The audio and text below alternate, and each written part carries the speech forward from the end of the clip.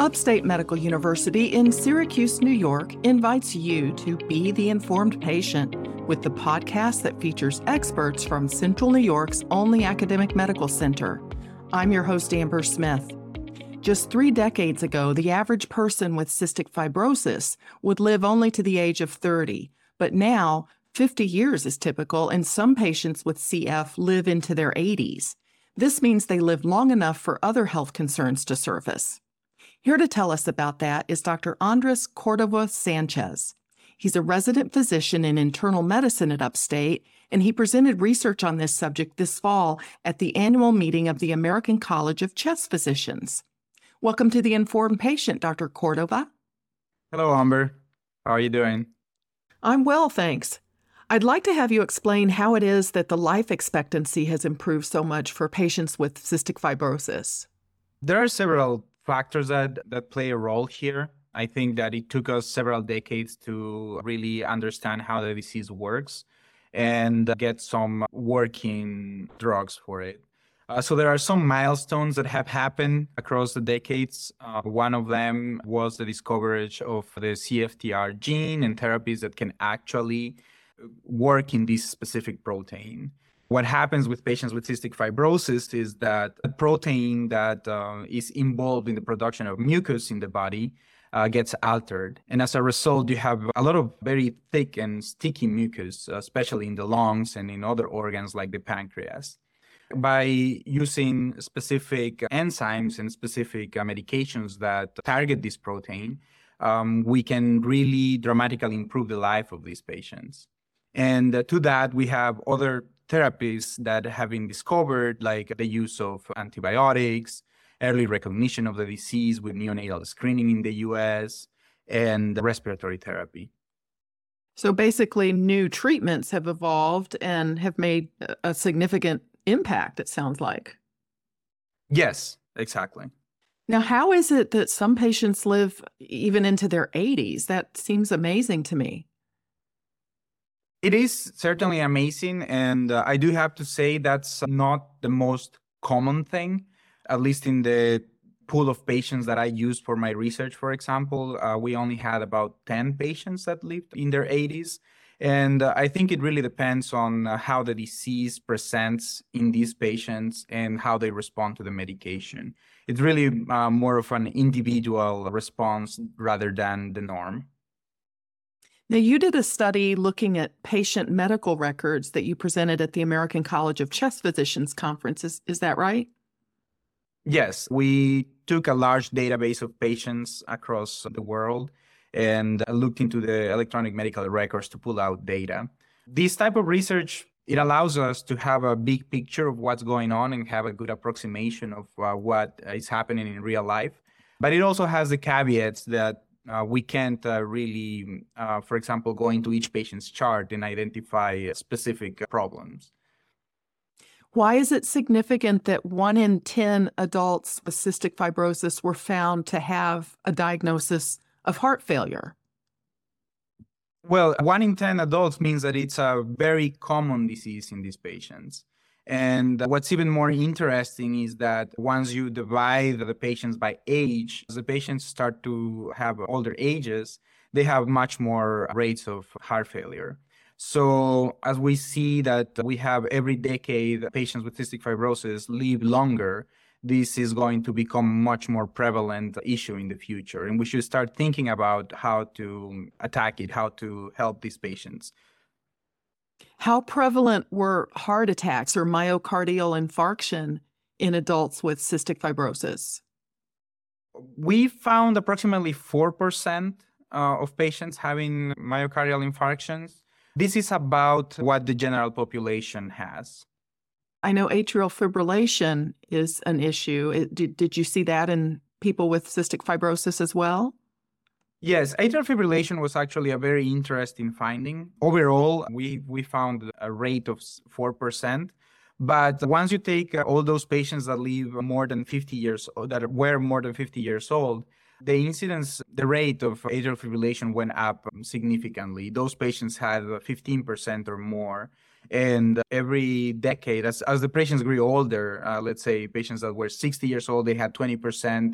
And patients that were 70 years old, they had 25% of atrial fibrillation. So it is very common in these patients. This is Upstate's The Informed Patient podcast. I'm your host, Amber Smith. I'm talking with Dr. Andres Cordova Sanchez. He's a resident physician in internal medicine at Upstate, and he's done research on cystic fibrosis and heart disease. Now, we think of cystic fibrosis as a lung disease mostly, but how does cystic fibrosis affect the cardiovascular system just in general? So there are two ways in which we think cystic fibrosis can affect the heart. One of them is indirectly, which is the most obvious way. So by affecting the lungs, you have pulmonary hypertension, which is basically high blood pressure in the vessels of the lungs. And that makes it harder for the heart to pump blood into the lungs, which can cause right heart failure. You also have low oxygen levels, and that will cause also issues with the heart. And because these patients have a lot of inflammation going on, this chronic inflammation can cause a lot of issues as well. So that's indirectly, and directly, we are not completely sure so far, but there are some studies that have identified this protein that's altered in cystic fibrosis in the heart. So some studies suggest that this might be related with arrhythmias, but we are not completely sure what its function is. Is heart disease in cystic fibrosis patients more of a risk for men or women, or did you notice a difference? I did not notice much of a difference. In reality, the differences were very small when we compared both. It seemed that males had more arrhythmias and heart failure, but I cannot really make a conclusion based on the data that I have.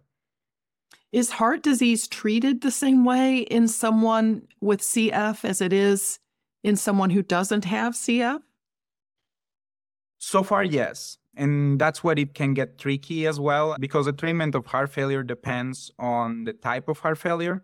And although we don't know exactly what type of heart failure is more common in these patients, I imagine it's going to be right-sided heart failure just because of what we were talking about, pulmonary hypertension. This type of heart failure is difficult to treat. We don't really have great medications for it. So it's definitely an area in which we have to look more into. Now, I think patients with heart failure in general are recommended a low-salt diet. Is that right? So, yes. Well, I wonder, will that work for someone with cystic fibrosis? That's actually a very interesting topic. I don't think it will work. Patients with cystic fibrosis are usually recommended a high-calorie diet with high salt, which is kind of the contrary of what we recommend for heart failure. So it will really need to be an individually recommended diet for each patient based on what their weight is and so on and so forth. So thinking of, heart failure, but also some of the other heart diseases, do you think that they have an impact on the life expectancy for someone who has cystic fibrosis?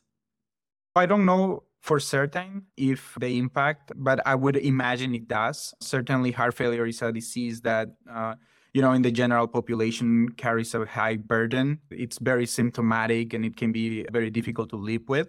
And also can have a high rate of mortality. So I expect that in these patients, the life expectancy will be also affected.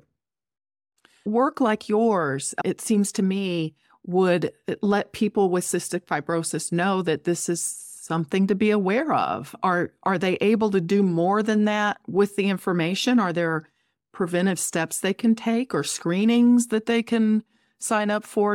I don't think they should worry too much about this at this stage because we are really starting to characterize heart disease in these patients. But having regular follow-ups with their physicians is vital. I am sure any physician would be able to recognize heart failure in these patients and set them up with cardiology and whatever other sources that they need.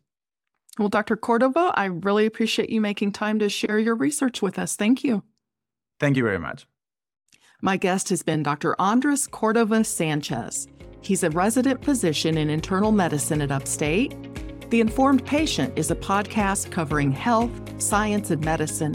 brought to you by Upstate Medical University in Syracuse, New York, and produced by Jim Howe. Find our archive of previous episodes at upstate.edu/inform. This is your host, Amber Smith, thanking you for listening.